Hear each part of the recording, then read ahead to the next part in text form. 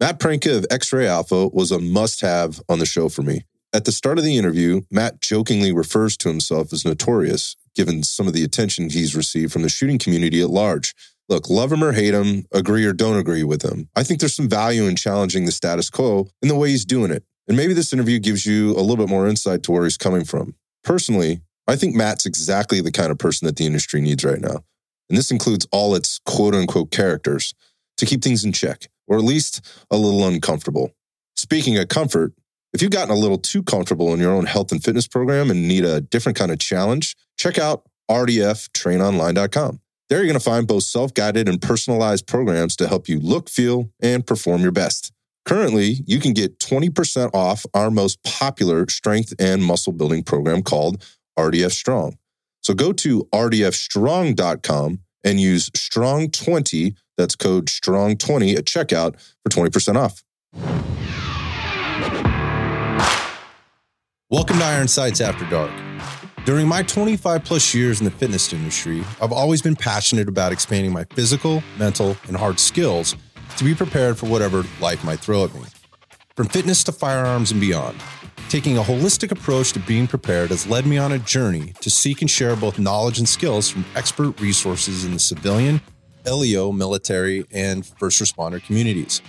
The mission of this podcast is to help others expand their capabilities and knowledge of preparedness while building strength in the community that shares similar goals and values. So ultimately, we contribute together and grow together.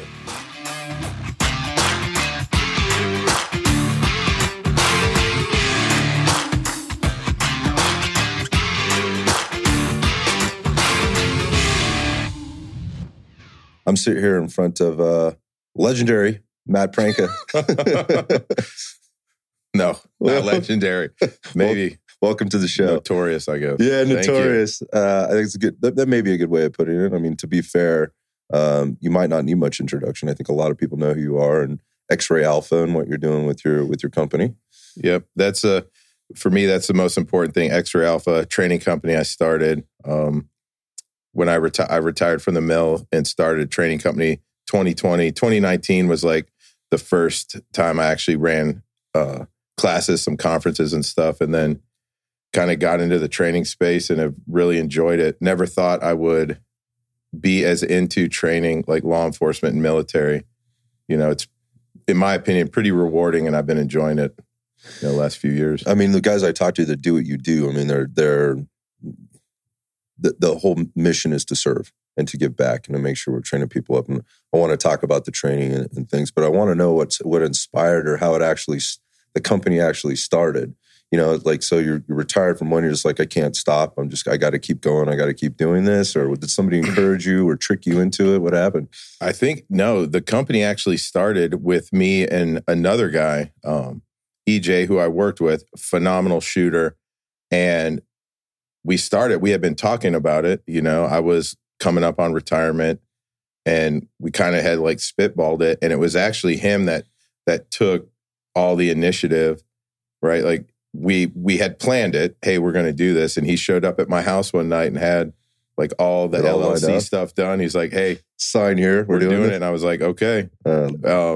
Needless to say, like when that night, it obviously was like, okay, yep, we're all in on this. And we had already been like writing a bunch of stuff and, you know, planning it. You mean like curriculum wise? Yeah, curriculum, but also just more concepts and ideas and sort of like kind of spitballing how the company would look, what the focus would be, you know, and everything down to like really kind of nuanced minutia stuff about training and just really our views of it. And we shared very common opinions about training and what was important. So it was a pretty easy thing. When you talk about like the concepts and the things, like you're spitballing, but there's probably some things that were very, very specific and decided on right away. Where did that start? What did that look like? It started, the nucleus of it. Yeah. It honestly started with like discussions about people we had trained with in the past. So like a kind of a weird thing. Like I've never been to anyone else's class. Now from my time in the military, I had the opportunity to train with all kinds of guys, probably all over the top level, you know, competition guys. And And the things that there's obviously some stuff that, hey, I really liked how this guy taught, the way he delivered information. And then other guys, it's like, oh, not so much. And really the start of it was, hey, let's make a class that is all the things that we like in a class. Right. For me personally. Well, like what? Like what was that? Like I've been to plenty of trainings where it was, you're going to shoot for 20 minutes and then talk for 40 minutes, or lots of like long protracted debates with little or long discussion, instruction points with very little shooting or limited amount of time behind the gun to practice those concepts. So it was, hey, we're just going to flip it upside down and we're going to use like kind of an inductive teaching method where guys have to go through this journey. And we're going to do all the teaching from the line, teach from behind the line, and give guys time behind the guns. Yeah. Because for me, that's been the most important thing. Like in my own shooting journey is things that I've figured out by doing it. Right. Obviously, there's influences and input from guys, even guys that I still train with now. But I think until you are actually putting that stuff into practice, it all becomes like theory based. And then we were trying to figure out how to conceptualize that inside a class. How can we do that? Is it going to be a 2-day format, 3-day format? What does that look like? And ideally, we kind of looked at, hey, we want to teach rifle and pistol, or all rifle, all pistol classes, and then looked at a 3-day format for rifle and pistol and kind of just worked on the course flow initially. And a lot of the ideas, I want to say probably for the first year, were never even really written down like in any type of structured format. You're just kind of feeling your way through it and it's evolving. But I also imagine like you had some ideas, right? This is what we think. How has it evolved? Like how has it changed? And I think what I'm hearing or picking up from you is like, look, we knew what we wanted to do and we needed to feel this out. We needed to try doing it. So there was this doing piece. But how has it changed? I mean, did anything catch you off guard? Like, oh shit, we can't do that. Or we thought we wanted to do this and no, that's not a good idea. Yeah, there were some things like that in terms of how we wanted to run a range. We wanted to run it the way that we were used to doing ranges in the military. Not very structured, and a lot of that stuff in the law enforcement world, guys, it's very different. It is. And we figured out early on, like, hey, we're going to mitigate this with class size, right? And we looked at kind of very basic military principles of instruction. Hey, we'll keep it at 5 or 6 to 1. So it kept our classes to like 12 guys.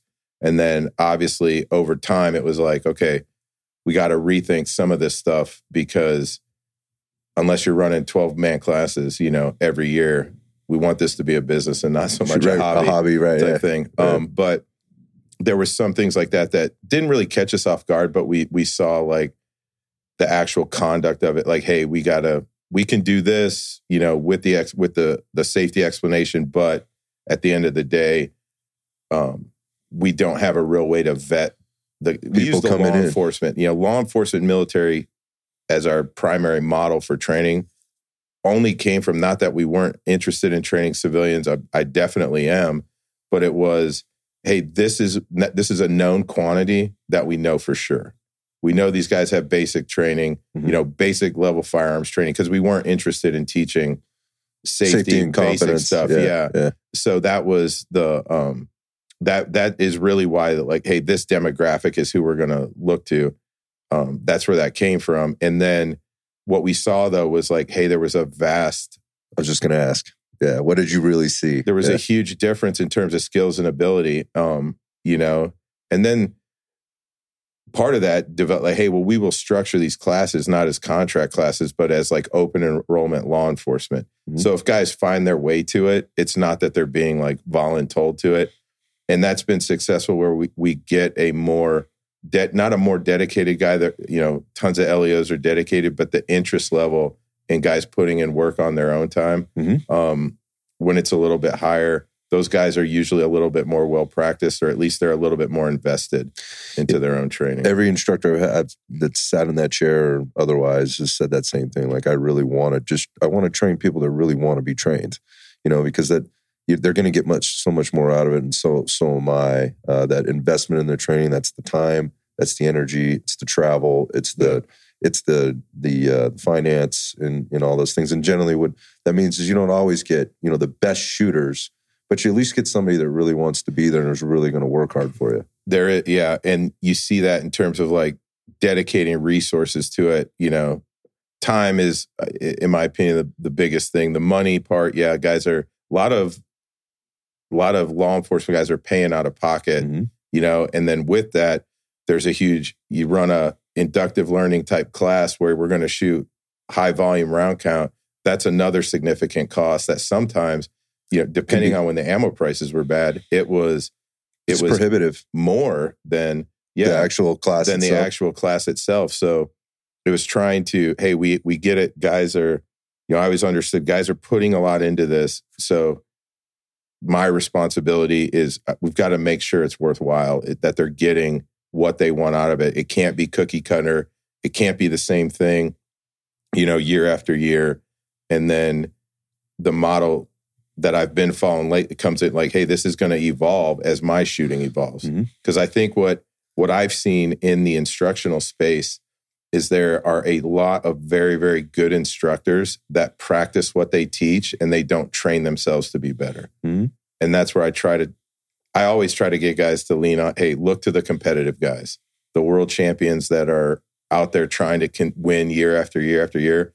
Those guys are evolving as shooters. They have to for their business. Then they should want to, which is a whole other thing. And I understand there's a balance, right? There's a balancing act of, training and shooting or doing the business and administrating the business, but then also getting better at the business. It's a craft, right? And it's a perishable skill at the same time. And it's evolving very, very quickly. And it's kind of what I want to get into here is just with regard to like your philosophy, on training and shooting, because obviously it's a big part of the business. And it's very, like everybody's got their own stuff, right? And their own experiences and, where they're coming from. I'm curious how you package that. Now you explain that in a way, that the end user, knows what they're getting themselves into before they get there. Yeah. I mean, I think I'm pretty upright with the course descriptions. Like, hey, it's not a basic level course, but it's a shooting course. It's not, my philosophy would be, we have to develop and overdevelop hard skills before you really look at anything else. And I think in guys with a tactical background, military, law enforcement, they really focus on, in my opinion, the wrong things. Because you could give a class on where to stand in a room for CQB and you could get everybody pretty tight in about an hour, right? You come in, you go here, you go here. Now there's going to be more nuanced stuff with what they're doing when they get there. But the big blue arrow stuff is at the end, when we all stop moving, you guys are in this position, where you're supposed to be. Get it? Yeah. And then you look at, okay, but there's always something that's going to happen to solve a problem, whether it's active shooter, whether it's vehicle stuff, whether it's CQB. Hostage, whatever. It's a fight with the gun, with your tools. And then what I've found out over my journey is like, that's the hard part, right? The predictability or the unpredictability? No, the skill, the skill development. Just that skill development to be able to use that tool in a way that is going to mimic an actual engagement or make the worst situation, survivable for you. And you want it, and I always look at it, hey, I want consistency with a ton of performance and a ton of accountability and confidence, right? And balance it. Those things shouldn't all be competing efforts, right? Okay. And what I think guys do, what I've seen in my own journey is like they get under different umbrellas, right? Or they'll put a big, heavy blanket of tactics as a reason to not have a lot of performance. Or they'll say, well, you just can't do it that fast, or you can't process it that fast. And from my experience, I'm like, you can, but it takes a lot of work. It just takes a lot more work than going through a sequence of what do we do to get out of the vehicle? What do we do when we come into this room? That's the easy part. The tactics part is easy. The hardest part, in my opinion, is the shooting piece, right? The hard skill development. That takes years and years and years. And then it's honestly a journey. There's no end point. You look at from a performance side, I kind of look at performance 3 different ways, like acceptable, good, and possible. Okay. Right. And to me, acceptable is where standards live. Okay. Whatever that is, like department standards or a good qualification that you have to measure yourself, or things you like to shoot, US practical shooting kind of standard exercises, that's acceptable. And then most of your training time you spend in, hey, this is actually good, where you're pushing and trying to develop skill, but then you have to have time where you're exploring what is possible. Like, pushing beyond the limit. What can I actually do with this, you know? And you start to apply a lot of different metrics, you know? I know I can pull the trigger this fast. Yep. Right? If I can pull the trigger, you know, I can shoot 6 rounds from my rifle in 1.2 seconds. I should be able to move those rounds at my own discretion around a target or across 2 targets in that same amount of time. That makes that's where good we're sense. exploring, hey, what can we actually do? Because what I've found with the time that I've trained law enforcement, every qual that I've seen doesn't mimic what the engagements look like. Give me an example. Speed is the easiest one. Okay. Right? Typical police qual is, hey, stand at 5 yards, shoot 3 rounds, reload, shoot 3 more rounds in 12 seconds. It's a long time. It is. It's an eternity, right? Especially if you, what can you do in those 12 seconds? I mean, you don't have to be an expert to know that. I mean, just flip through Instagram, look at a body cam footage. That's the best thing. And to me, like, all that information for law enforcement is right there. You have the ability to change your training just based off by what you're seeing. And I think different departments approach it differently. Yep. Guys that have a more dangerous work environment, more serious kind of police culture where, hey, there's a higher probability you're going to get into a fight. Their training looks different than, like, say, the guys from the Midwest. Yeah, that's not weird either, right? I mean, if you're in a high crime, high violence area, it kind of makes sense. But at the same time, there's so much left out, you know, for those guys that live in the lower crime areas or whatever. So yeah, no, it is. And then if there's a significant number of guys, I think, that just look to, well, the department trains me, this is what they say I have to do, and this is what I'm good. Mm-hmm. And then usually by the time they realize they're not, hopefully it's not too late, but they've had an incident. And then what I've noticed, I've just spent 3 weeks in Phoenix area training, and a lot of guys that have had shootings really get in to like, wow, I need to train more. I'm not ready for this. And they got lucky or whatever the case is. Yeah. I mean, yeah, there's, you know, all the factors that come into play with any type situation like that. But they all get into the training, and then they look like, well, the classic tactical style training isn't going to do it for me. And really quickly, like, if guys are exercise a little bit of common sense, they find their way to the practical world where there's a lot of performance there. They're balancing speed and accuracy, you know, with a lot of control. That's how we have to train. Yeah. So that actually is a few questions that I think I had, just kind of getting inside your head about how you approach things and what I hear you say. Probably articulated that before and I just never caught it, or, you know, you said it in a way that I really got it, which is interesting because that's how coaching goes. Sometimes you can say it a million times, and then one time it just, you're in the right space at the right time, and it sets in. And you know from your experience coaching, where different people need to hear things differently. Yep. And different people need different pathways to get to the same end goal. Mm-hmm. Yeah, and it's got to be tailored fit. So, you know, that's hard, and it's hard to do. It's very difficult to do. I think there's a component to teaching that I've learned over the last 3 years of being able to kind of like diagnose and read people. Hey, this is what's going on. I think that's the first. You got to be able to recognize mistakes that guys are making. And the easiest way to do that is by internalizing it, because you've already done this journey and you've made those mistakes. Okay. Right? There was always, you know, and I'm sure the firearms training you've done, you've seen it, like, hey, if you shoot low and left, you're jerking the trigger. Right. If it goes to the right, and and all those things, and people regurgitate that. Well, it doesn't take very many rounds for you to go through this journey. That's not the case. Those things are not the case. Those are like very rudimentary ideas. You can start there, right? Yeah. You can start there, but it's not. you're very going to quickly see, especially in the tactical world, that in an engagement, like you watch these body cam footages, everyone's jerking the trigger. Or if in the practical world, you just put somebody, hey, I want you on a Bills drill, I want you to draw and shoot 6 rounds in under 2 seconds from 7 yards. Everyone's going to pull the trigger the same way. Mm-hmm. They're going to jerk it. Yeah. Right. Because they're under pressure. Yeah. So you're telling me that jerking the trigger makes it go to the left when I see thousands of guys that can shoot fist-sized groups. What's the difference? What's at the that speed? So you have to kind of like be a little critical in your thinking, like start picking this stuff apart. Like maybe what has been promoted in terms of information over the years is not necessarily true. Yeah. Okay. Or not true for everybody. That's where I would go with that. Like it's true sometimes, but not all the time. And in the shooting world, what you get are the absolutes, a lot of absolutes. Like it has to be this way, or no, this is the way we've done it for this long, so this is the way it is. Yeah. And people get really, really testy when you start challenging those truths. I'll call them truth with like a lowercase t.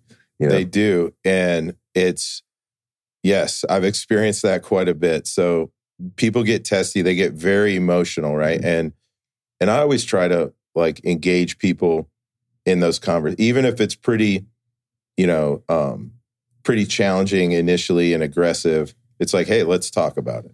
Well, let's see. And then now we've got to talk about not experience like where you came from, but let's talk about your experience in training and shooting. Mm-hmm. And what I've found, a lot of times you get guys that are the high opinion, low commitment dudes. Yeah, you've got some really, really strong opinions, but your commitment level to this conversation, you mean, or no, to the training? The training? Gotcha. Because it's like organizational. Hey, this is what we've always done. Mm-hmm. You can't attack this paradigm that I've believed for 20 years and then tell me it's not real. And then it's like, okay, well, let's talk about your experience with shooting this way. Yeah, I would liken this, so just on my experience, which is, this might be a terrible analogy or comparison. I'm going to use it because I think a lot of people could probably relate to it. It's like getting in this conversation of nutrition when you're comparing like vegan to carnivore. It's turned into like a religion. Again, if you attack it in any way whatsoever, and it's not that either are wrong, right? Hey, do what works for you, man. But neither are the best. And as soon as you start thinking that that's the absolute best way, right? It's the only way. And I think that's maybe more the way to look at it. This is the only way, and here's all the reasons why. What you end up doing is you become very intolerant to having any other kind of discussion about it. And you start to look for camps or agency with other people inside an echo chamber that want to just share the same philosophy, the same feelings and emotions and everything else around not being wrong. It becomes less about being right still, I think, and it becomes about not being wrong. Yeah. On the chance that the other person might actually know what they're talking about, or be bringing sort of an argument to it. So that's just my piece on that, because I do see it that way. I see people treating it like a religion. I think in the shooting world, it is there's definitely camps. There's a very dogmatic approach to some of this stuff, and then there are a lot of guys that have ideas that will surround themselves with.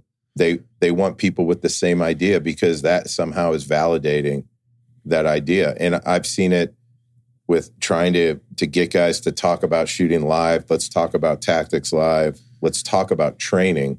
And as soon as they perceive it as like, well, this is an attack, or they can't articulate their point, or they don't feel like they can correctly, the easy button is just, hey, I'm just going to block this guy, ignore him, and then like it all goes away. Yeah, or drop some, apparent mic drop in a comment or whatever else. I think that's one of the challenging things about what we're talking about right now, is because this deserves discussion, right? And people are going to start formulating opinions, or they're going to make up their mind without having gone down that path. And the medium in which the shooting, I'm going to use the word community here, and I want to come back to it.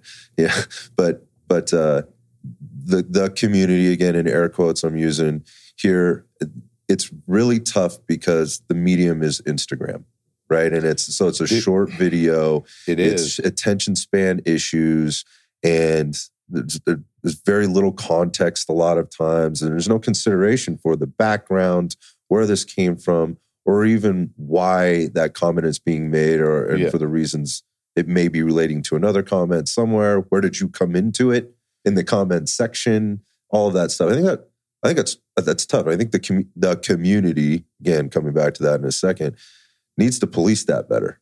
I think what I mean by that is they need to realize what the fuck is going on. Yeah. Right? And just chill for a sec. So, there's a lot there to talk. So I just had this conversation with Ben Steger. We were teaching together, and, you can put out an Instagram video that is, I try to put stuff out that's informative, right? With as much explanation as I can fit. And I to a 15-second reel or whatever. Try to gauge it like no one's going to read or the right guys are going to read the whole thing. So I experiment with different things like, hey, I'll just put the words on the screen, little tidbits, and try to get guys to read the description. But you put out what I would think is, hey, this is good information. And it gets 500 likes. But you make a stupid video that like Ben made it's basically a troll video. Okay, so define stupid. Like he's joking around. It's obviously techniques that he is not advocating for. Okay, gotcha. It's satirical. It's 100% satire, right? It's a troll. And within 20 minutes, that thing has 3,900 likes and 1,000 shares. Okay. And that's where I think is very interesting about Instagram, where on one side, you're like, hey, the biggest thing for me when I got onto Instagram was I don't ever want to go anywhere where my shooting in real life looks different than what people see on the internet. Okay. Because I've seen that plenty. And you mean it's not the highlight reel on the internet? It's not the highlight reel. Mm-hmm. Like, hey, this is what training looks like. This is what my training looks like. This is where I'm at in terms of skill. Right? Because I think a lot of guys from the tactical world get skewed about what real training looks like. They all want to leave the range with a fist-sized group in their target. I'm gonna jump in here, Matt. I think some people would challenge that statement and go like, well, what is real training, Matt? What do you mean when you say that? Like, what does real training look like? I think real training looks like a lot of failure. Got you. It looks like you're pushing hard, you're trying to develop. It looks like you're figuring things out, right? It's and you're not being afraid to do that? Yeah, you're not being afraid to fail. To push. Right? You're setting conditions where it's okay to fail, right? And then throughout that whole thing, like, talk about the competitive side, I view like matches is also training. You're putting it out there. Now you've created conditions where there's a little bit of stress. People are watching. It's going to be measured. There's a clock. It's going to be listed, right? Everyone can see it, right? That's a level of stress that a lot of guys in the tactical world don't want to subject themselves to, because for me, it was an invaluable tool where it shows, hey, this is where I was at on this day at this time. Okay. And it gives you a benchmark. It's measurable. And there's tons of metrics there for you to go off of. Mm-hmm. It'll tell you how many alphas you're getting, how many misses, how many penalties.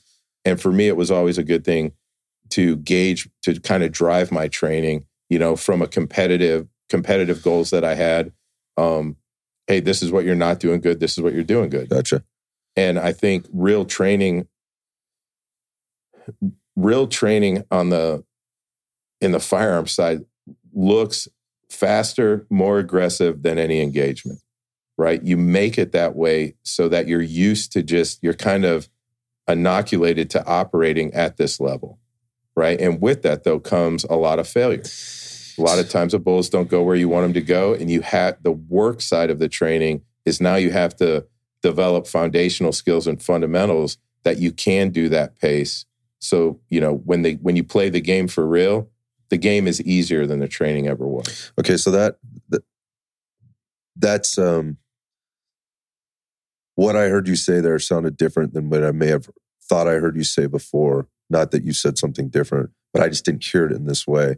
And that is training at speed well beyond what the limits are, right? And how important that is with regard to what's going to happen in a real life situation based on the experiences. And I gotta say, I've had a lot of people sit in that chair, whether it was on air or even off air, that have told me about officer involved shootings that they've been in. And the first thing they say is when they there's a few things that are very common. And one of the things is everything slows down, right? They think they're moving slow. Yeah. And then when they go back and they watch footage or, like body cam footage, whatever, the first thing that comes out of our mouth is that shit was fast. It happened so fast. Yeah. But it felt like everything goes into slow motion. And so when you're like brain mapping, right, and you're taking in all this effort and information in your training scenarios, you are laying down like this, basically this roadmap of how to get to the end so that you can, the end being, what is my action or my response to this going to be?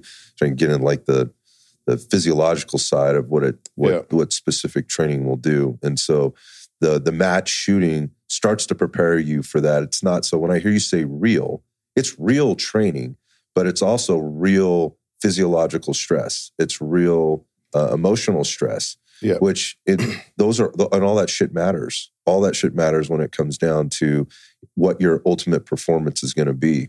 And so, yeah, I get like if you're going to be in this, and I hear people challenging you, maybe you've done this, I don't know. But if you're going to challenge somebody that carries a gun for a living that may very well be in one of these situations, you need to get out. You need to push yourself. You should be in competition. You should be doing this. I don't think that's a wrong statement. No, I don't. For me, it's not. And I think it's what's available now in terms of like to actually test yourself, right? Because you can go to the range, your own conditions. It's all favorable for you. Mm-hmm. And a lot of guys will perform at a really high level, right? And you take them out and just add a different element of stress, right? Because we can't really, if we're focusing on just shooting, there's not a whole bunch of stresses. Historically, guys will say, hey, we're going to do this physical thing. And then that will mimic a stress. Yeah, like you go do burpees and push-ups and then, get up and shoot. Yeah, and I think for me, physical, like working out has never affected the shooting the way that like the stress of an actual fight affects it. I think people are finally starting to get that. I mean, if I went back, like say a year on Instagram or whatever, I'm going to see people doing kettlebell swings and then picking up and then carrying ammo boxes across the range and then shooting again. And I'm not saying there's zero value to any of that, but the perceived value at the time was much different than I think it is now. I think that's kind of going away, at least I hope it is. But what you're saying is the acceptance to the stresses that you get from, say, match shooting have not fully been adopted yet. And this is where we're at with such an accessible thing for you to be able to go out and do. Yeah. Why are we fighting it? It's easy. I mean, they fight it because it's real. Everyone's going to know. Yeah.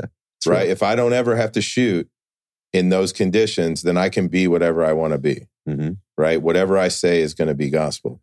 And I think too, there was like the tactical. I talked about like, hey, everybody gets under these blankets or these umbrellas as a excuse or a reason. Well, I can't be fast because of this. Right. And you hear it. Well, the targets don't shoot back, or where they all are at. Okay. But any competitive shooter will tell you, yes, you know where they're all at. Go walk through a stage for 5 minutes, and then the first match, I guarantee you, on almost every stage, you'll forget your plan. And the world focuses, things are different, right? Yeah, and they like, okay, well, the targets don't shoot back. Well, in no training do the targets shoot back. I mean, somebody's going to make an argument though, Matt, like, well, you can go force on force sims. And I love that discussion because we can talk about force on force sims, and every single person that does force on force sims will shoot a sims gun in ways that they cannot shoot a real gun. It's true. I mean, I guess there's no recoil, very little aiming, very little accountability. Now, if you set the conditions of that sims training, like, hey, the easy thing, t-shirts and just iPro. Take all of that stuff off. It gets a little bit more quote unquote real. It gets a lot more real, I think and then also there has to be, I believe, when you do force on force training, there has to be a much higher level of discipline in the training.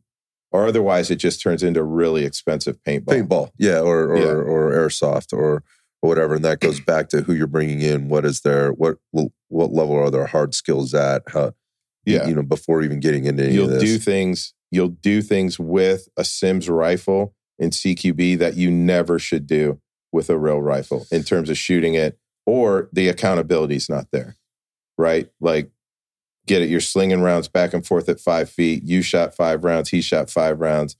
You were hit twice. He was hit twice.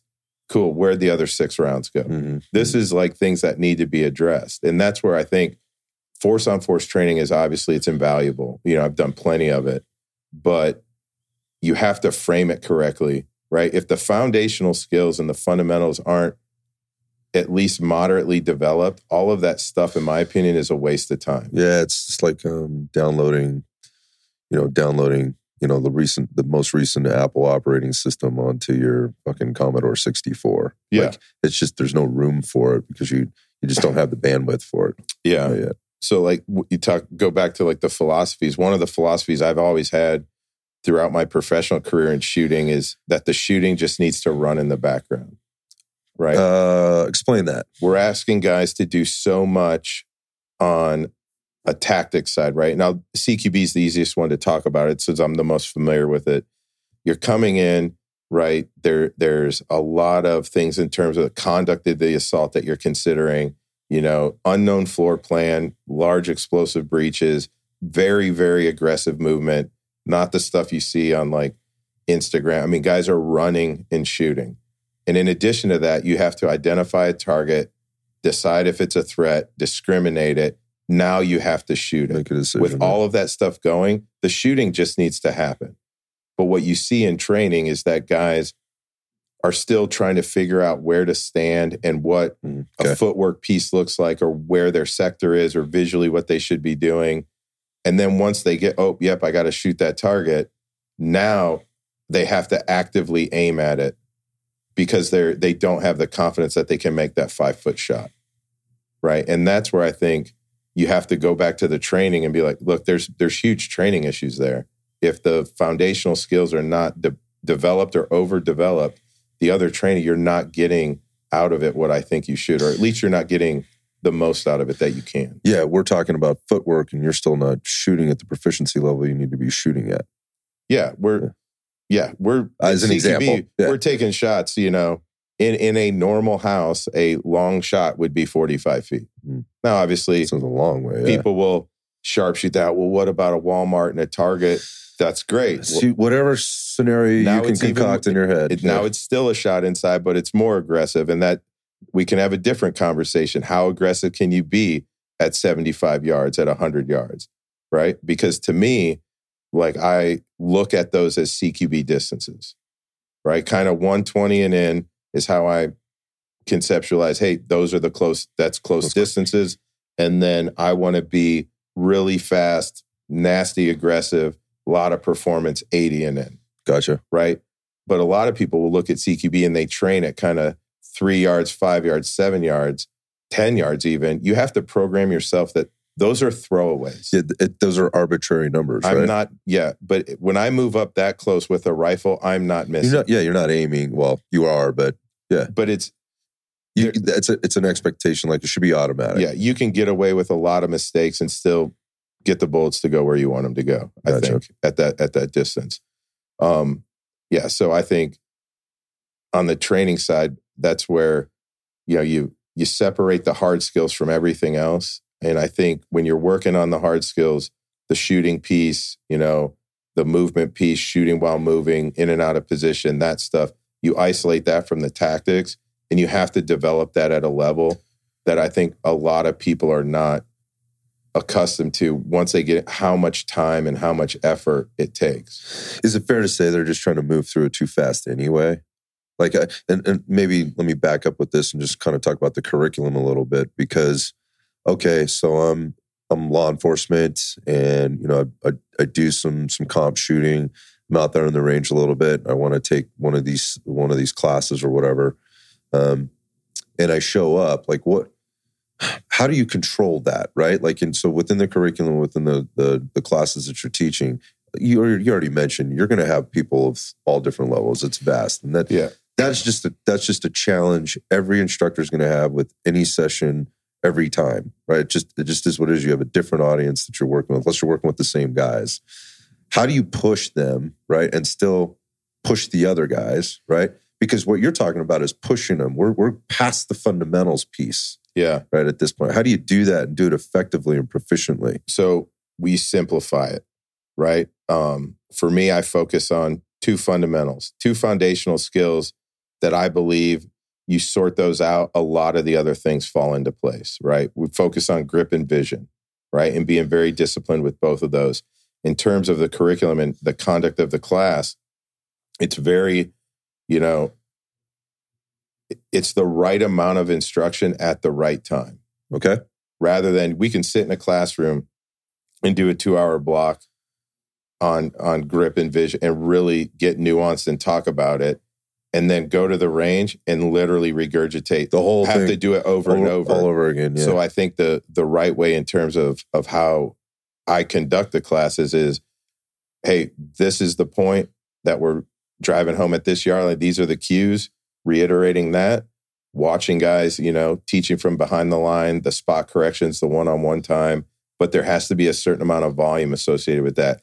Then when we move back, we're going to reset the conditions. It's the same drill. Yep. But now we're changing it a little bit, and we're changing where we want your focus on. Based on what you're seeing and from the student, right? And well, and how everyone's going to get how they're responding. In a course, it's going to change for everyone, but the individual feedback changes, right? Because the last course we did, right, we had a grandmaster level practical shooter, law enforcement guy in the class, and then we had, kind of guys that had been in the class that had 25 plus years in law enforcement and very rigid in their training. How we talk, backgrounds. Just the words we say to those two guys, they have to be different. Mm-hmm. Not only can they be different, right? But you have to look at, you could have two guys making the exact same mistake, but this guy has to be treated one way, or he needs this explanation is going to be more successful for him based off of everything. Like, you're reading the demeanor, his background, what you know about him, right? Where this guy might need something different, right? Some people like a very technical, explanation, and other guys that like, hey, let's keep it very simple, right? We try to minimize it in terms of how the length of delivery, because I want you to shoot, right, and get. But that's where I think the kind of the art of the instruction is giving the right words to the right guy at the right, because guys can be making the same mistake. But if this guy's making this mistake and he's been shooting for 2 years, and this guy is a GM level shooter making the same mistake, the cues that they pay to have to be different. They have to be different. Yeah. I mean, you mentioned the term instruction. I think there's an art there. There's so much nuance in that, right? Like, depending on who, where, how they got there, what they've been doing, what they haven't been doing, what they've been exposed to, what their experiences have been.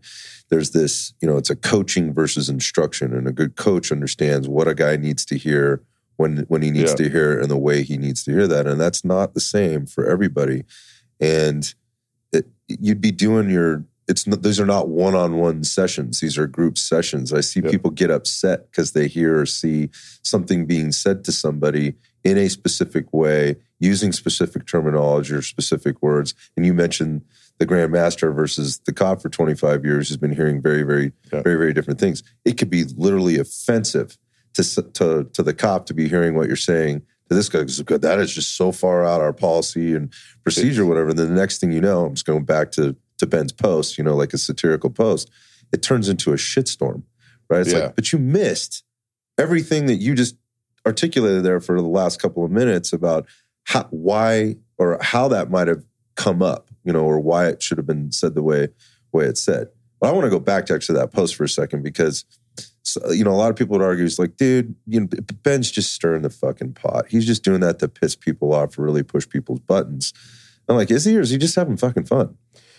So, like, having been there, right? We were on different bays.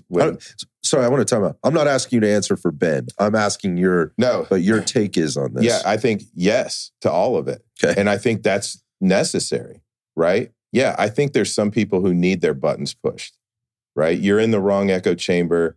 There are, there's a lot of guys with huge audiences that say things, right, that I disagree with. Does that mean I shouldn't say I disagree with it? No, I think we all have this platform, right? The best thing that we can do is have a discussion, right? There are some people that probably should be a little pissed off that he made that post. At least you're paying attention to it. Okay. And now, hey, well, let's take that one specifically. Let's look at central axis relock shooting at distance. Does that make sense? Yes or no? Right? If we can't even have that discussion, without you getting emotional about it, then your buttons were pushed, right? But also, like, here's a huge cue with how Instagram works. Just hit unfollow.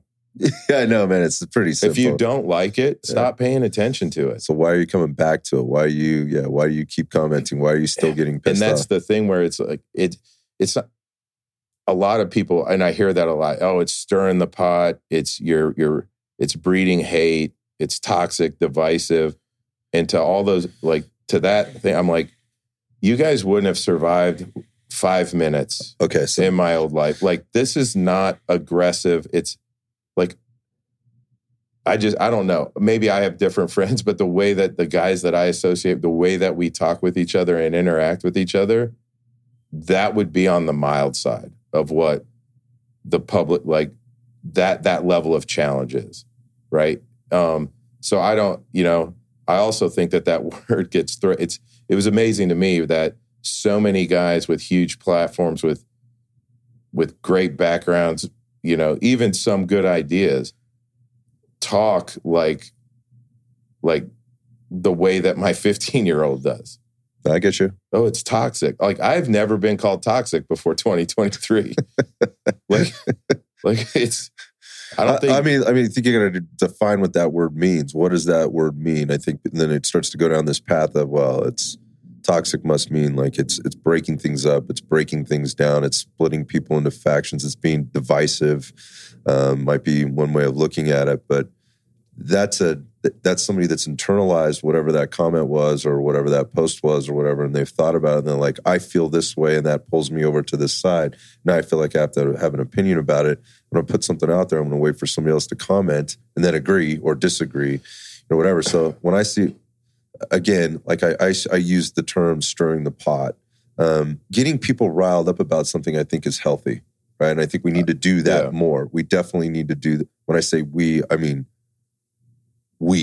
the collective we. I'm not even just talking about the shooting community. Any field. Yeah, you got to have convictions about things. You should. Debating is normal, right? Arguing, it doesn't have to be an argument, but an argument isn't a bad thing, right? As long as at the end of the day we're being productive with it and people are being able to see different perspectives. I think the debates, the stirring the pot, whatever you want to say, is productive at some level, as long as that's the intention.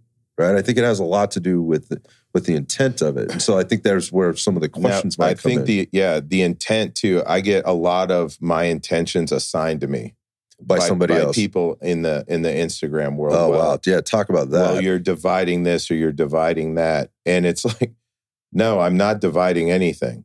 I'm trying to. Well, I'm providing my input into the shooting world based off of what I've seen.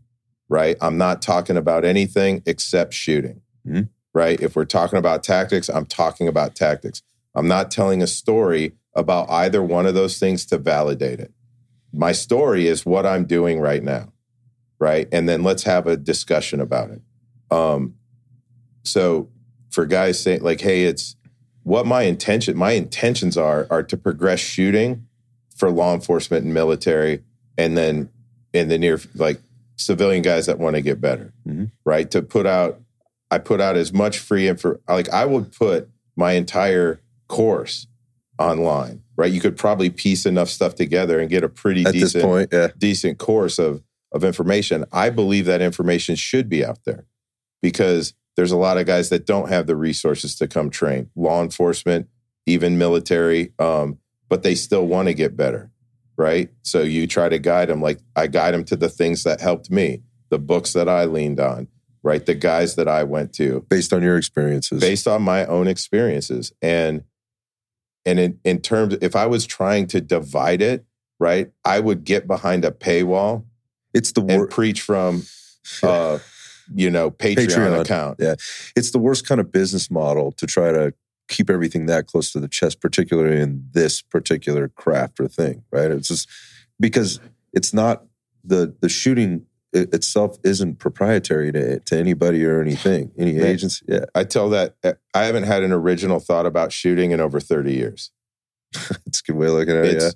Yeah, everything, and what I have found, it's pretty interesting for myself, my own shooting training.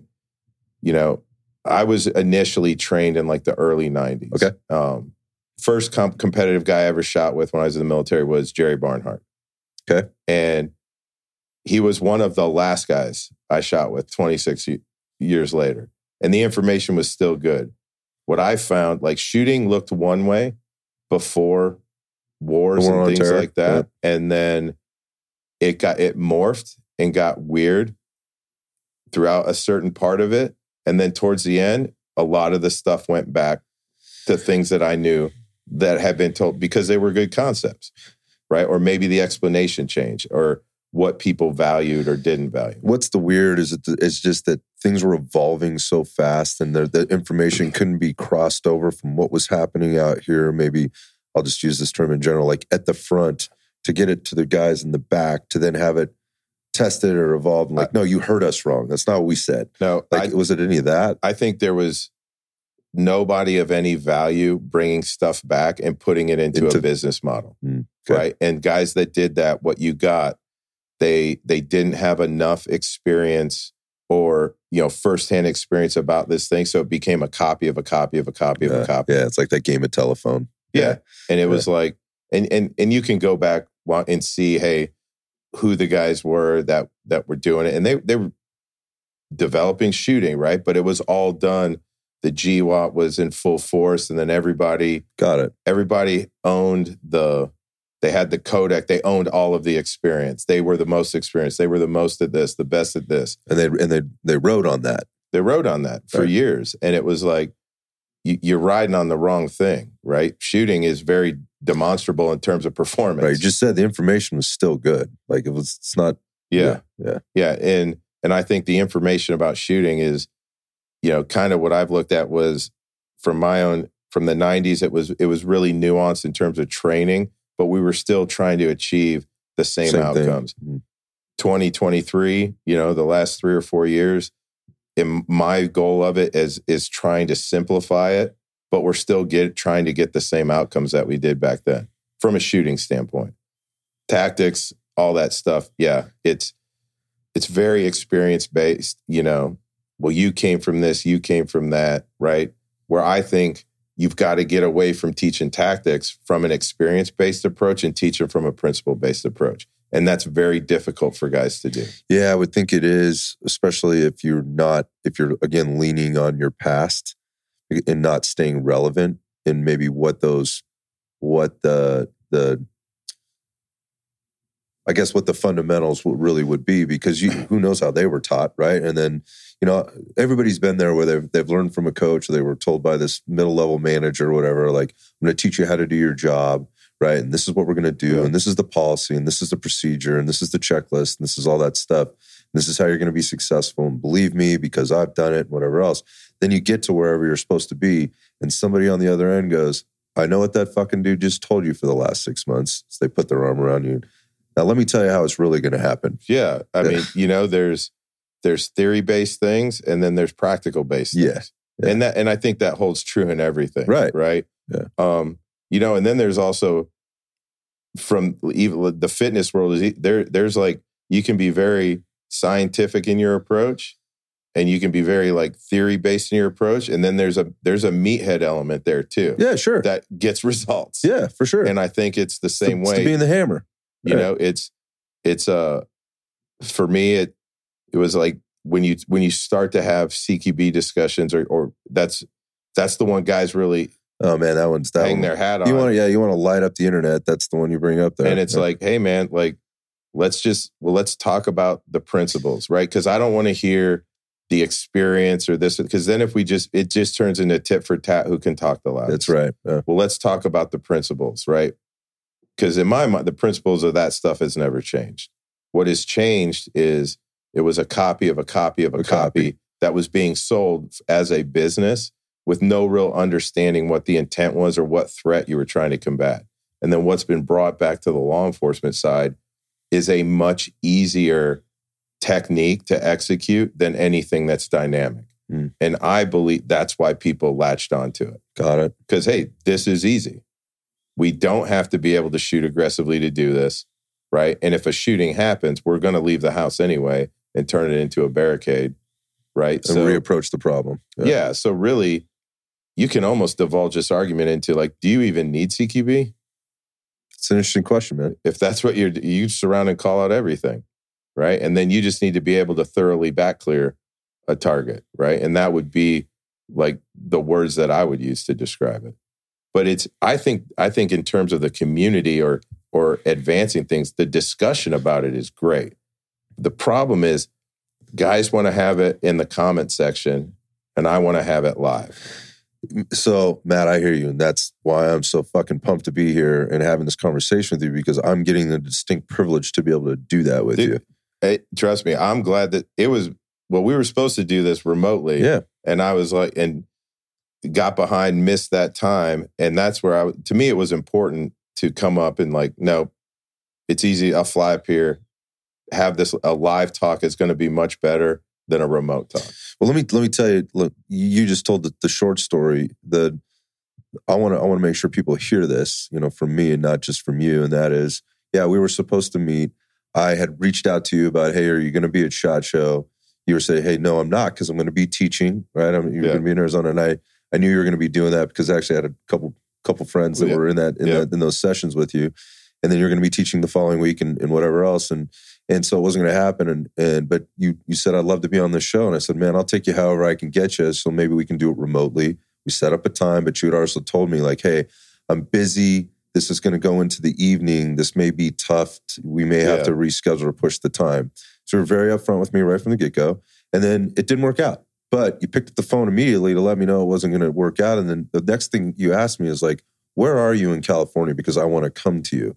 And so I'm telling people this story because that's the extent or that's the commitment you have or have made to actually having the conversation. Yeah. And I want to put that out there so people get that, because that's the truth. The other part of it is like when we figured that out, you're like, hey, like maybe I can get there. And then you step back to, let me find maybe a better solution to this problem, to have this discussion. And that was, hey, when is SHOT Show again? When are you going to be there? Look, I finish up late on Thursday. I can maybe rent a car. You're working through the problem with me, man. Maybe I can rent a car. Maybe I can get a flight. I'm in Phoenix. If I get there at this time, then I can be there maybe Friday morning or whatever. And do you have available time at that point? And when can we make this happen? And I'm telling the story because, number one, I think you're being very gracious with your time. Number two, you're putting your fucking money where your mouth is. Number three, you actually made an investment to be here. Like this costs money to be here. Like you're putting yourself out there and to have that conversation. So, again, I wanted people to hear that from somebody other than you. That is the story behind this. So here we are, right? And we're having this conversation.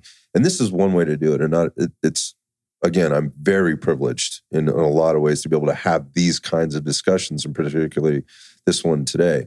But it's not an easy thing to do. I mean, we had to get on airplanes, meet in the middle of the United States, whatever. What is the best way to do it? Because clearly, Instagram is not the best way, man. Like, but I get, we talked about getting follows and getting likes and at least beginning a conversation. It could be a good place to start. But how do we do it, man? Give me your take on that. I think it's like using all the different mediums, right? Like if there was, if this is received well and somebody's like, hey, I want you on again, I want to talk about this specific thing. To me, for my level of commitment, it's nothing for me to fly from Fayetteville to California. It's worth it, right? To have this discussion. So it can be as kind of the best format possible, right? It would be I think level one is like, let's have this discussion in the comment section somewhere, right? And that's it's such a low level, man. That's not even you talked about standards. That's not a standard. It's too easy for people to just like you said before, the mic drop, like, nope, that's wrong. And then just I'm out. That's not really a conversation, right? That's like kind of two guys just yelling at each other.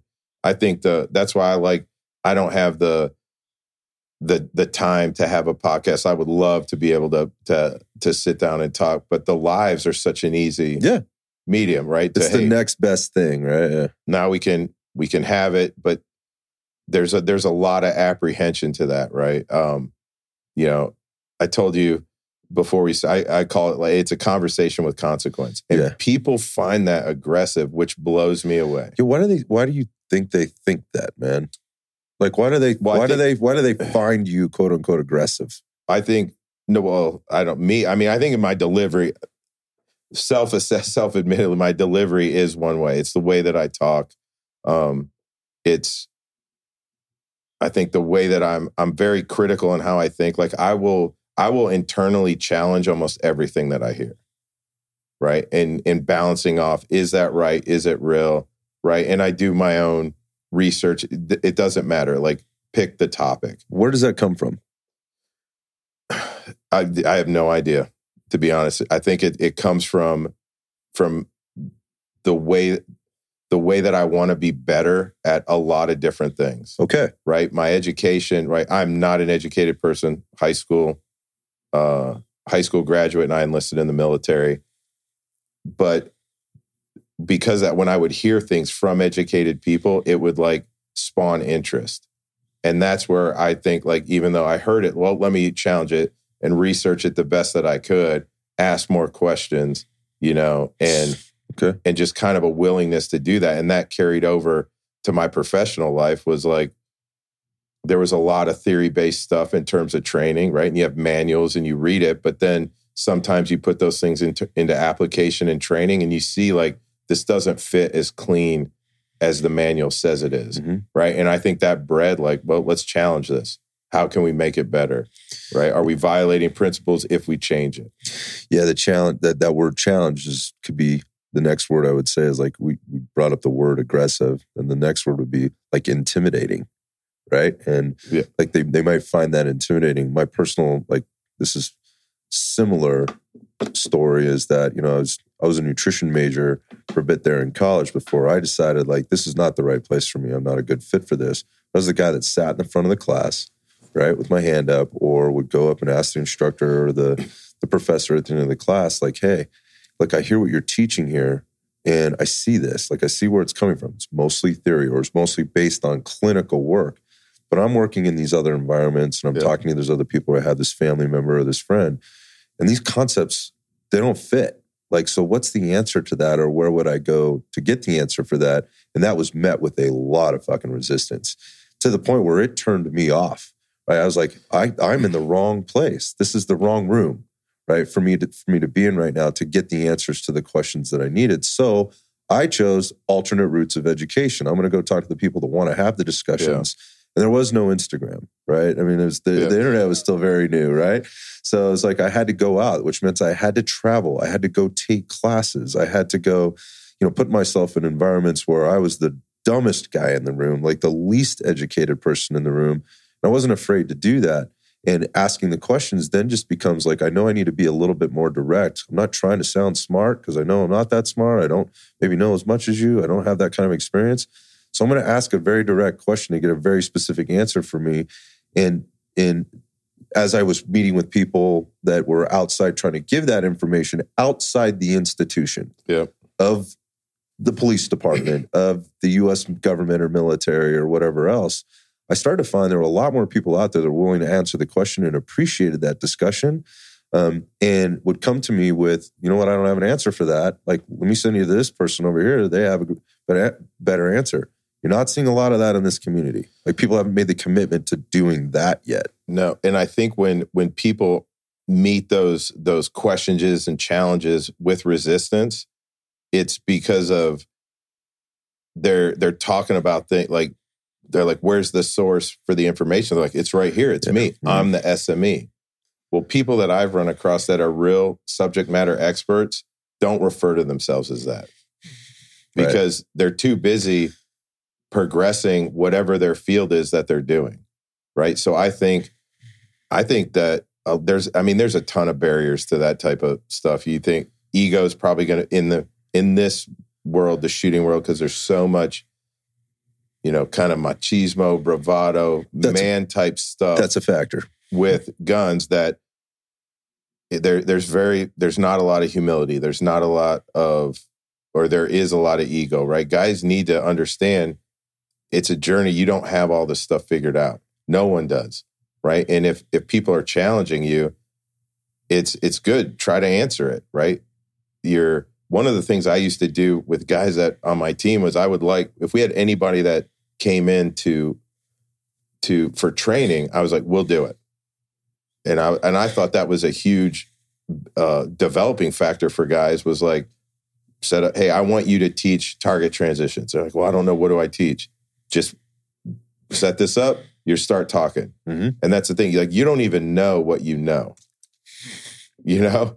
Yeah. And then once you start saying, guys are like, damn, I know a lot about this. Right. And it's like, I know you do, because we do this, twice a day, 5 times we do that 10 sessions a week for the last 10 years. I know you know a lot. Now, the thing is, tell somebody what you know. Mm-hmm. And I think a lot of guys will look at when they're challenged or asked a question, if they don't know the full answer, and everyone says the same thing on the military world, right? If you've ever instructed in the military, it was, if I don't know the answer, I'll tell you I don't know it, and I'll tell you where I can find it, right? That's not real. They don't do that. Yeah. It's like, right? Because the last thing any instructor or somebody from a position of authority in a class situation wants to be is like, I don't know. You ask a question, you're like, I don't know, man. Yeah, that's my point with going to these other people that have stepped outside the institution that were willing to talk to me, right? Because I wasn't the clinical, person that was coming to this class to learn this information.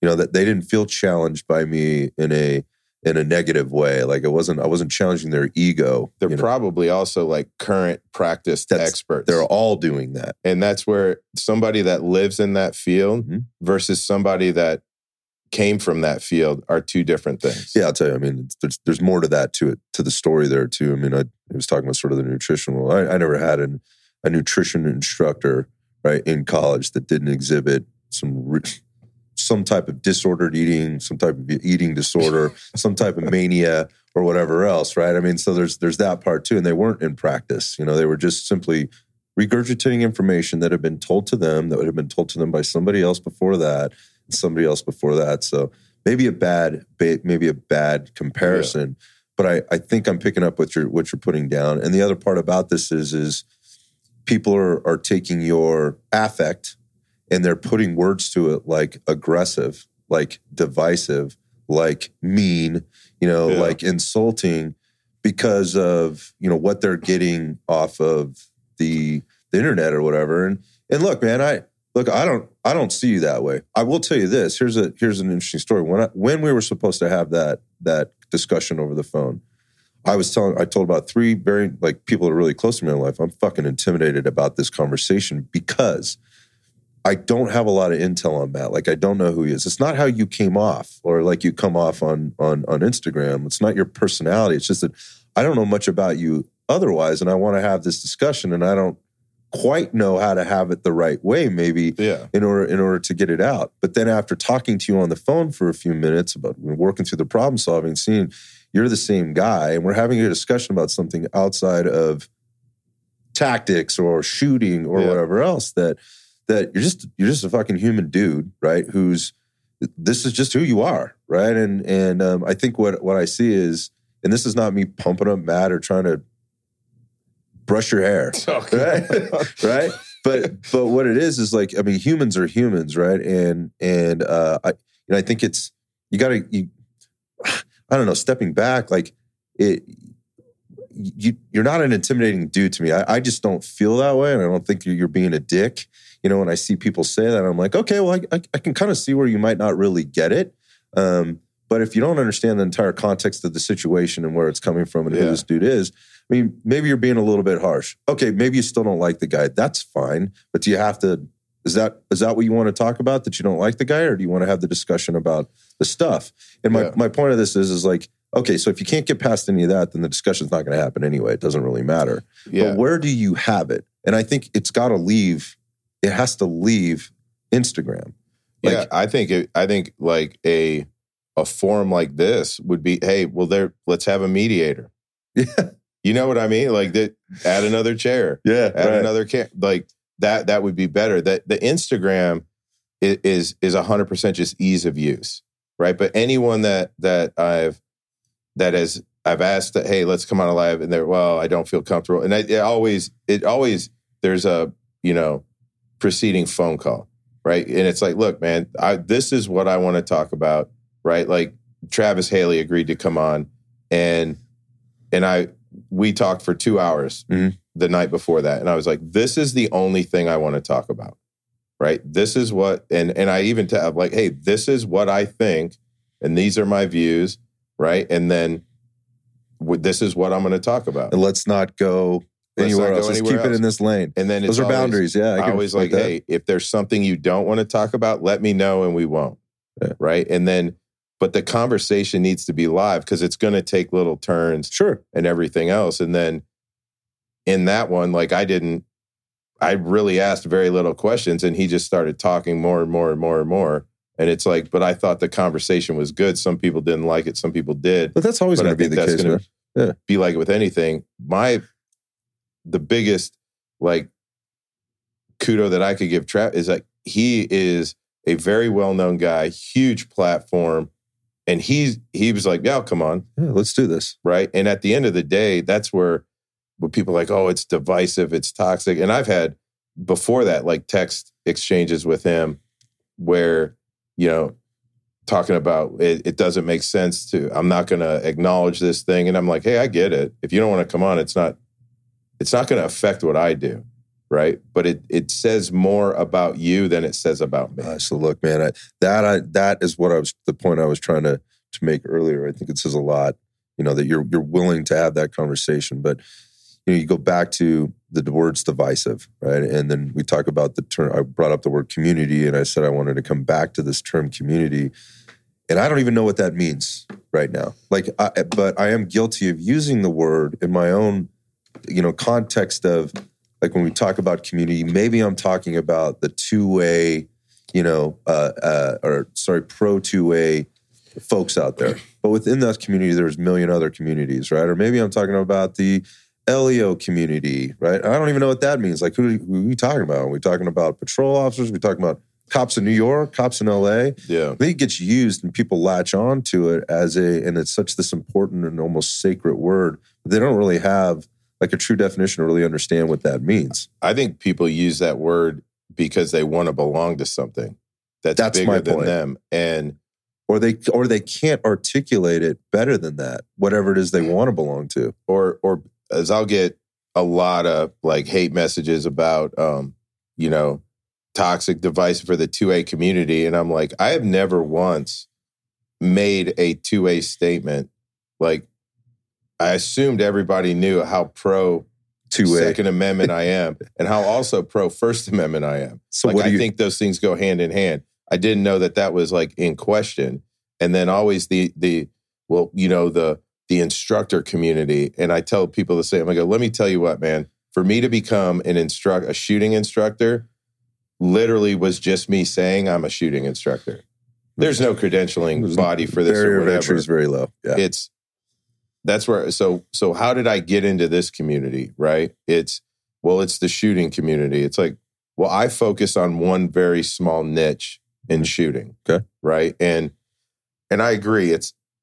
Hey, maybe it's all the same community or whatever. I never thought like that I belong to it or that I need to have like agency, a community around me that is support. You know, I'm doing what I'm doing because one, I want to do it, and I'm interested in helping, you know, certain groups of guys get better that want to be helped, right? And then, yeah, is it a community? I mean, maybe it is. I don't know. Like, it's if it is, it's a very loosely defined one.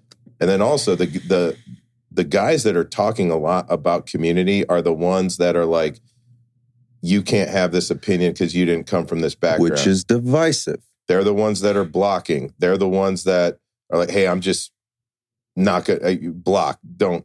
It's like, yeah, that's your choice. But that is the only people that I will ever block on Instagram is whoever Military blazes.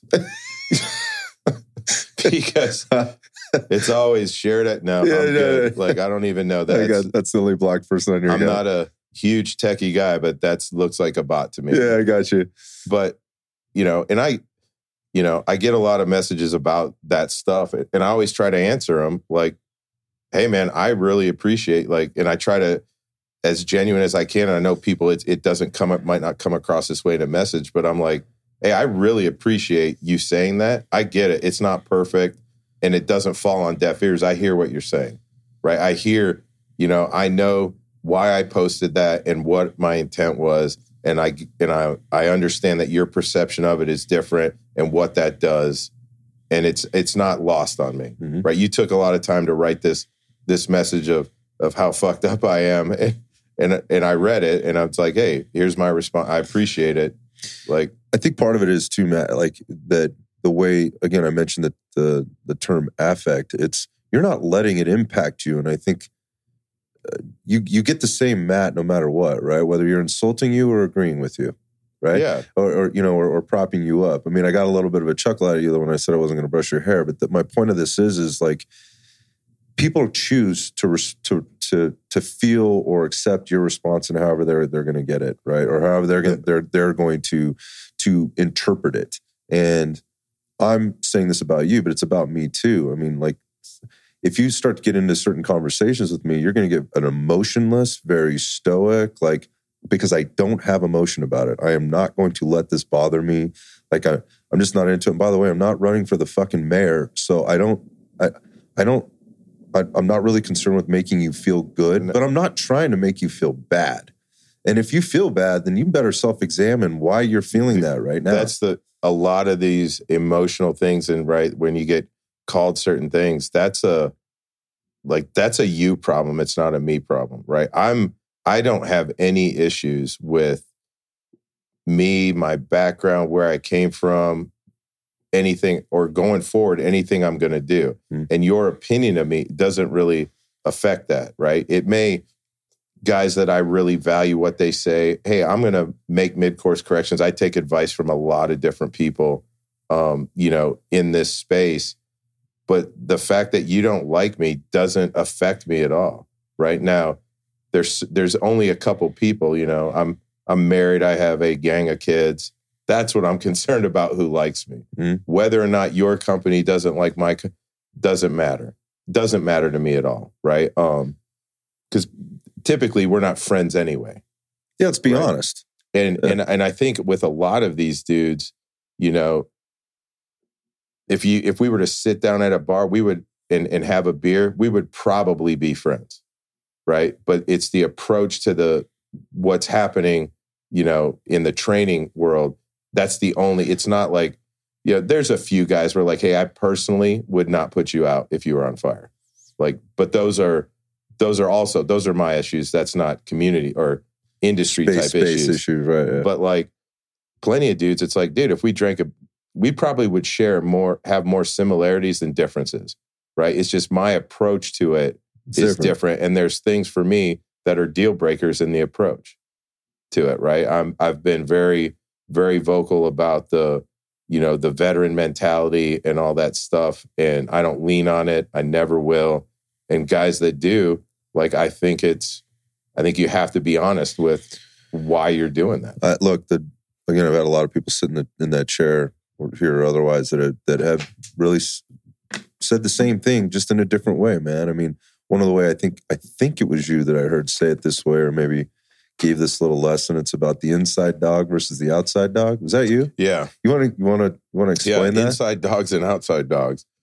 Right? Both dogs, right? Both of them have the ability to bark and they look scary, right? But when you put both the dogs outside, one of them is going to be at home and the other one's not, right?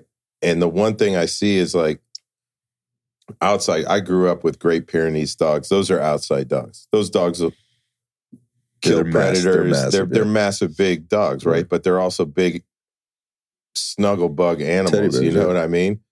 But they don't really bark very much. They're not overtly aggressive until they want to be.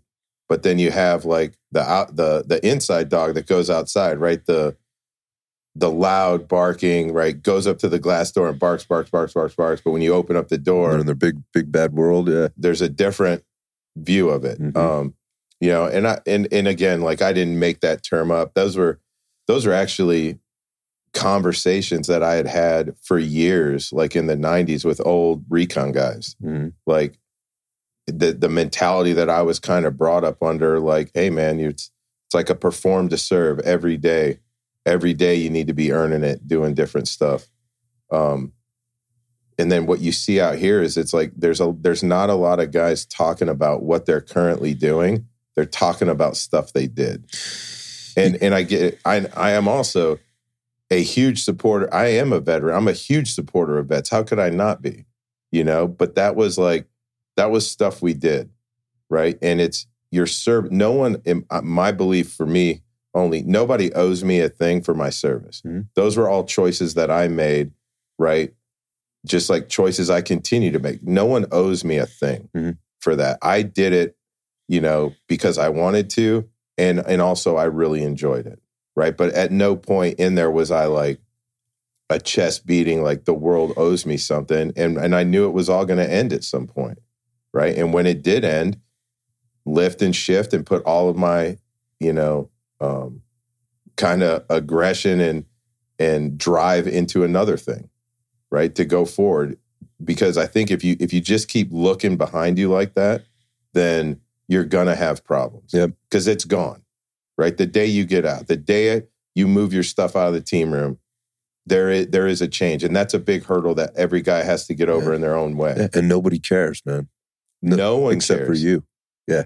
If you choose to, right? Like, well, the machine is too big, right? Nobody cares. The train is going to keep barreling down the tracks. You got off. It's not stopping for a second, right? And I believe you pick any company, any organization, anything, right? You could take the top 30% of the top guys and throw them away. It won't stop. They'll just replace them with other dudes, and the machine's going to keep going. Yeah, I was just having this conversation with Joe Dawson the other day. Like, at any given time, there's like 2,200 Navy SEALs in you know, right now, currently active, right? But every year, a couple hundred of them come out the other side, right? And these are the same guys that they train with and got deployed and did different things and whatever else, but it's just a vicious cycle. It doesn't make them any better or any worse. It just is what it is. It's just a thing. And I want to be really clear about this. I spend a lot of time advocating for, you know, veteran and first responder mental health, emotional health, and propping them up because I highly respect who they are and what they've done and what they've sacrificed and given.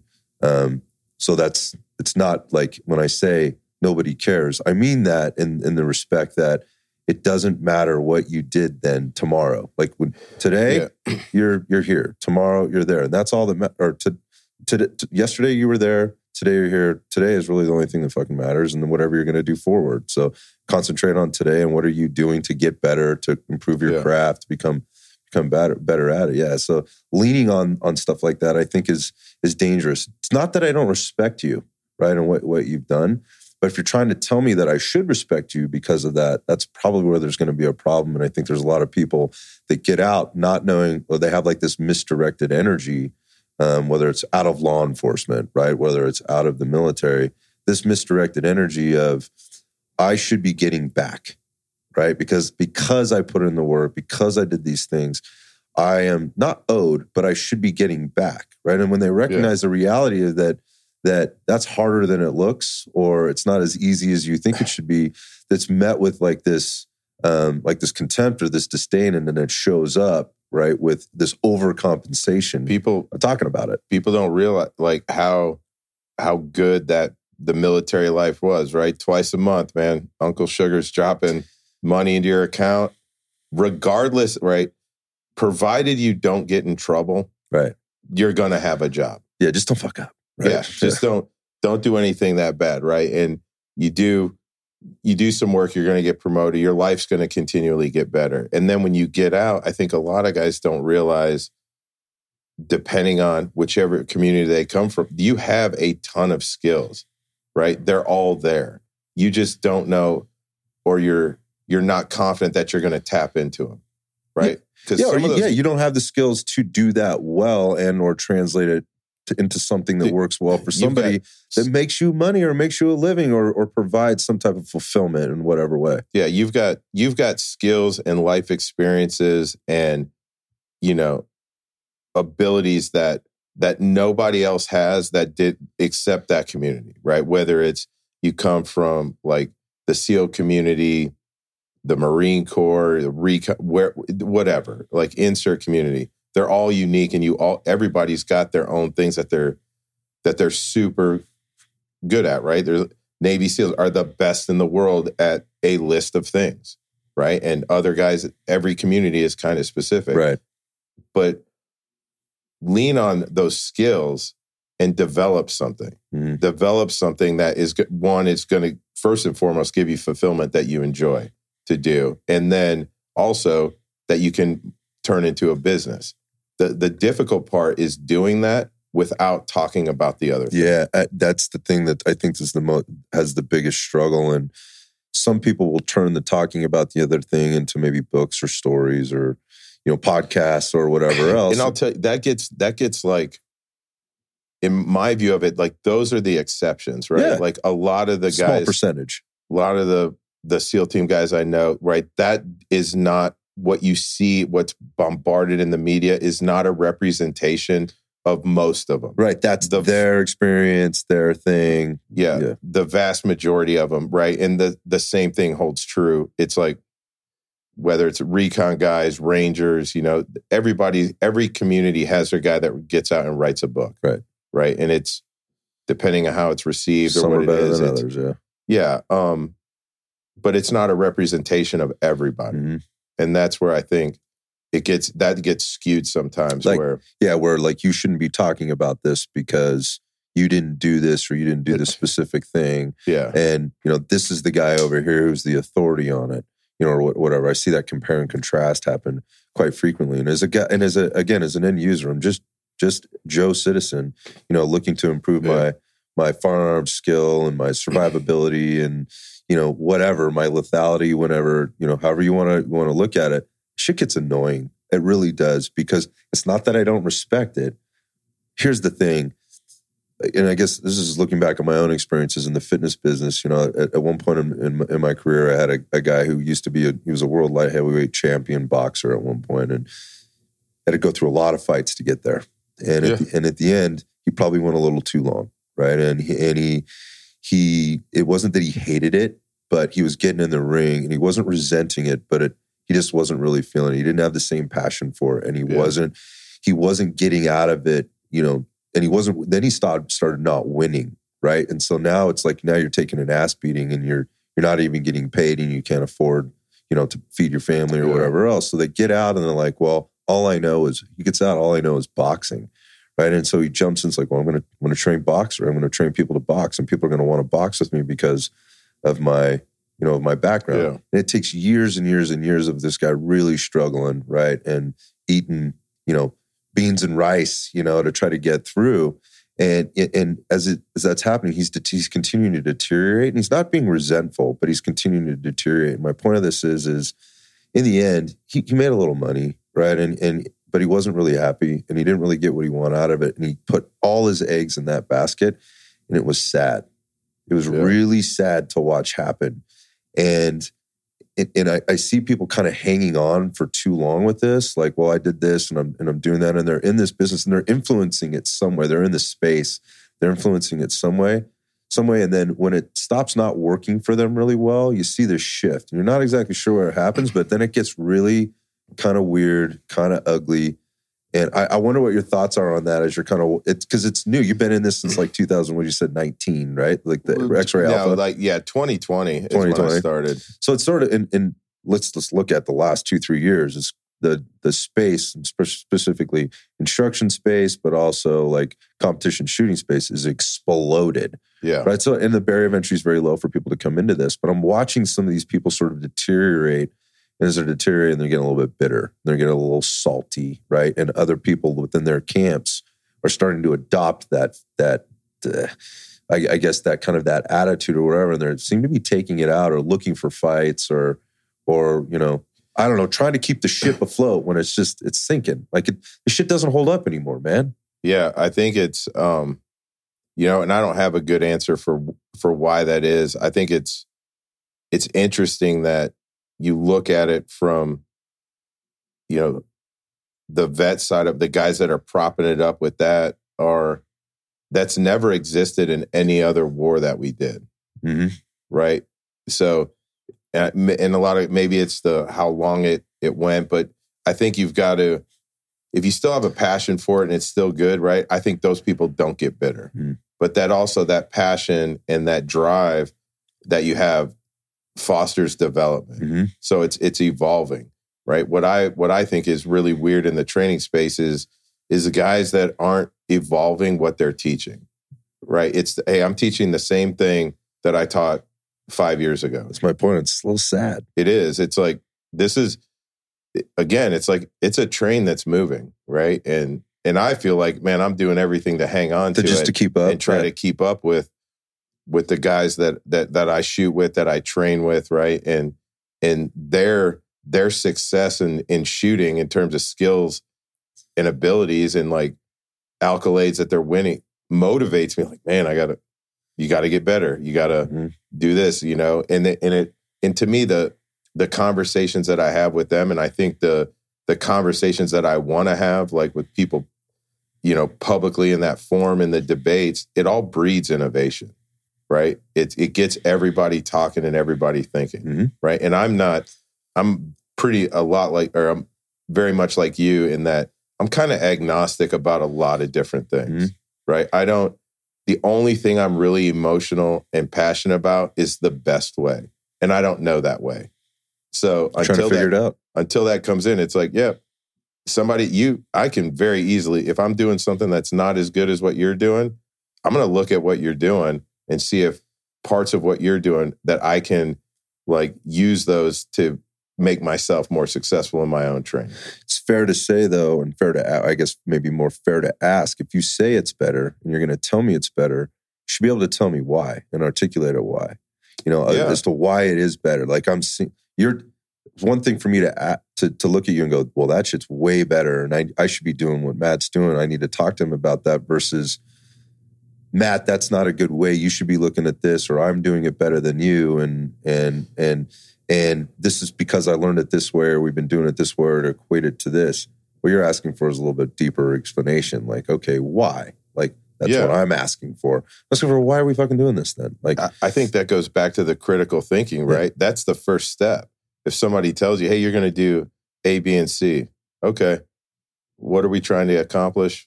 Why are we doing it this way? Are we aligned? Yeah. Like, let's just start thinking about this, right? Like the process improvement, and I'm attack the system, the archetypes, but it's not to break it down. It's not to destroy it, divide it. Like, it's to make it better. You know, like ultimately, like my goal would be, I want to come up with a way to train that the guys that will get to where I'm at and surpass me much faster than it took me. That would be the goal, right? Like, you think of it in terms of fitness coaches, right? The power lift. There's going to come a time where you're not, the dudes you train are better than you. Right? They're going to be, I look at it with my sons. My two oldest boys are significantly, they're 27 and 20. They're significantly stronger than I ever was. At that age, both of them would have crushed me, right? And it's how they're approaching training, the physical side of training now, and like, you know, in SOF is, dude, they're treating kids, they're professional athletes, right?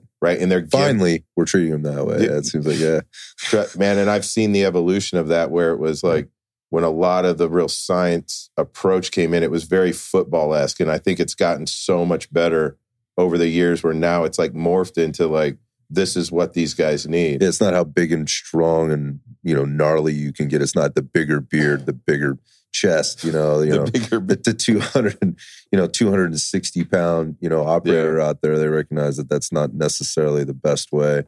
I would even say that that's like a huge, like when I would see big guys like that, I'm like, man, how are we going to carry this? It's a liability, dude? Right? Yeah. You're big. You can smash a lot of stuff, but contingency stuff, man, like, you're huge. I hear, but you mentioned the term innovation there, and that benefits everybody. But it could also be scary for people, right? Like just the change. People just generally don't like that. You mentioned, the other thing you mentioned was the macho, right? And like, people get their egos bruised, and they get butthurt. And then there's also the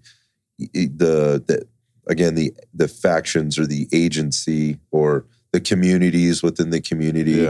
And just to even say that is divisive, right? Because what am I really saying? I don't know. I'm just saying that.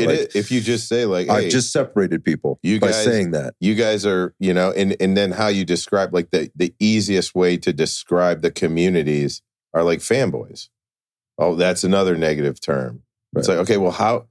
Yeah, I caught myself like I got to be careful that I don't look like I'm complimenting Matt here. What pronoun do you want me to use for you then? Yeah, because now I'm fanboy. That you can. How am I supposed to refer to you? Right. And that's what's weird is like, those are the same ones that are doing, in my opinion, all the divisive shit. Yeah. What do I say? Like, what am I supposed to say? It's not going to piss you off. Like, what am I supposed to say that's not going to make me look like, like I'm fanboying you or whatever negative connotation you come up. So I pay a guy, I complimented this guy, but if I attack you, then it's all this guy. Like, again, by saying there's communities within the community, I guess is divisive in and of itself. And that would not have come up even into my head had we not be having this discussion right now. I think there's a lot of people that confuse like challenging an idea with like a personal attack. And I think that becomes like a societal thing because guys aren't kids don't fight anymore, right? And it is like a softening, not that these guys are getting soft, but the mentality is softening over time so that a challenge is like, it's an attack. It's hate. It's like, well, no, that just, in my mind, when I hear that, it's like, you don't know what an attack looks like or what real hate would look like, right? Because it would be something too, like the sane person wouldn't put that on Instagram, right? That's too personal or whatever. But I think it's a softening. Like, it's the same way getting called. I would have never thought another grown man that likes to shoot guns would call another grown man toxic. But it happens frequently. The softening too. I mean, I'm going to tell you right now, Cece's sitting over on the couch chuckling right now because we were talking about, back in the day, we used to have to run lines or whatever after practice till we threw up or whatever. The fucking hate just starts coming in the comments section, with regard to, how inappropriate that is, or, you guys are just old guys and it's always the back in the day comments. I gotta be careful about that because like I'm about to say this, like you're going to get hate for even saying softening, right? So this is the point, right? Like even saying like people are soft. What does that mean, man? They're just not being dicks, like, like you. It's an interesting. This all started from a platform, right? And from a social media platform. But you brought up some really good points there, and just in sort of bringing this thing to a close, and that is the pushing, to be better as an individual instructor, not being afraid to put that out there. You said it at the beginning, and that put out there what it is that you're doing, not the highlight reel, but this is me doing what I'm doing, and it's not going to look perfect, and it might be different than what you learned or your policy or your procedure, at your department or your unit or whatever it else looks like. Respect what it is that I'm trying to do. And this is what I'm saying this across the board to everybody. Respect what people are trying to do. I think it's safe. And I think the community does need to police itself. The community, there it is again. The space needs to police itself with some of the things out there that are, I believe there are things out there that are maybe dangerous and divisive in the sense that what you're doing is you're just trying to start shit, right? You are just trying to start shit. But that because I'm having an opinion doesn't mean I'm trying to start shit. It just means I'm having an opinion. And if you don't want to engage, then don't. If you don't want to engage, then don't engage. You just mentioned like hit the unfollow button for God's sakes. Yeah, I think a lot of guys need to be honest. Like where there is, you talk about the real version of what you see within the social media world. And really, like, the social media is a marketing. 1,000%. It's marketing, so I get it. It's a soundbite. It's a hot take. You want to present the best view or whatever, but I think it needs to be realistic because at the end of the day, like, we're not teaching people how to work out, right? For guys, some guys that may be looking to get information, there is a life or death kind of outcome with the application of that information. And by the way, you shouldn't be going to Instagram for that. Well, I guess what I'm saying is like if you're looking for information that's going to protect you in life from a life or death situation, I'm not sure you should be trying to get all that information from Instagram. You need to get off your ass. You need to go out. You need to train. Yeah. Oh, I think from, yes, the like tactics world, like a lot of the organizations possess all of the skill to develop their own TTPs, right? And then outside guys can come in and like refine that stuff or give them different looks, or when we just don't know, right? And then it turns into like an experience-based conversation. But if the experience isn't law enforcement, it's not really relevant, right? Now we're talking about principles. Now it's like, hey, I'm going to look at what you're doing. I can help you do it as efficiently as I can because of what we did at this level, but I understand it's different, right? I don't face the same issues that you face. The conditions are different. And that's where I think guys need to be more honest and maybe a little bit more, judicious in how they put that stuff out. Like, it's not 2008 in the GWAT anymore. It's, and stop leaning on, let's lean on principles, lean on what are you doing nowadays? Like, what are you doing to progress this? And it becomes very difficult from a tactics standpoint, because if you're not in a unit, you're not a SWAT guy or what, where are you doing CQB? You're not evolving, yeah. There's part that can be, hey, the instructor's talking about like, hey, let's refresh this stuff, like what would be called like in-service training and that things. But at the end of the day, you get out from that world, there's a shelf life on what you know, right? And it just starts degrading minute by minute, right? And I think when you carry that too far, then it's like, yeah, what you're doing, if you're not focusing on principles, then you're kind of missing the mark, right? Because the principles have never changed. Right. And that principle post might not be the sexiest thing that's going to get you, 14,000 likes. So, none of it is sexy. So as soon as you start going to this place where you're sacrificing, you're compromising, you're trying to get the hot take every time, like I said, I think it's sad. Like when I look at it, that might sound a little weird, but I see people putting stuff out. I'm just like, really, man? Like, I get it. I mean, you get on my Instagram, there's a clip, there's a snip.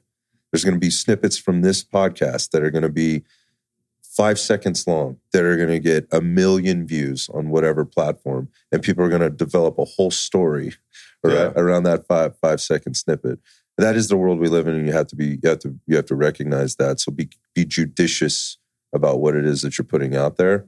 And if you're going to do that, and it knowingly that it's going to create or stir this conversation, be open in whatever platform that you can, provide to have that. And I think that's what you're doing. And that's what I wanted to hear from you, I guess. I mean, I wanted to sit down and kind of have that discussion so that, like, the dude says he wants to do it.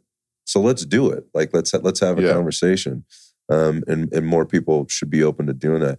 Man, this is going to be an ongoing discussion, right? I mean, tomorrow, and when this podcast comes out, I don't know, we got a lot of content. We got to get it out there. So, but whenever this hits, there's going to be a lot of posts between then. There's going to be a lot of discussions. There's going to be a lot of FaceTime lives and all that stuff. And this will be an ongoing discussion. But I appreciate you sitting down and having it with me. First, and I already, at risk of overdoing it, thank you so much for coming all the way here. It's my pleasure, man. To do this. I'm grateful you had me and that I could be on it. I appreciate it, Well, I know I'm the host. I'm supposed to kind of wrap this thing up, man, but I'm going to turn it over to you. Is there anything you want to finish up or leave people with before we hang it up for the day? No, man. No, I don't. I think we said a lot of things. Again, I appreciate it. Being able to come on. I think these types of conversations are important and they need to be had. So thank you for having me. You're welcome, man. Appreciate you. All right. Thank you for tuning into this episode of Iron Sights. If you enjoyed our conversation, you can support our mission by hitting the subscribe button, leaving a review, and sharing the podcast with a friend. I'll see you on the next episode.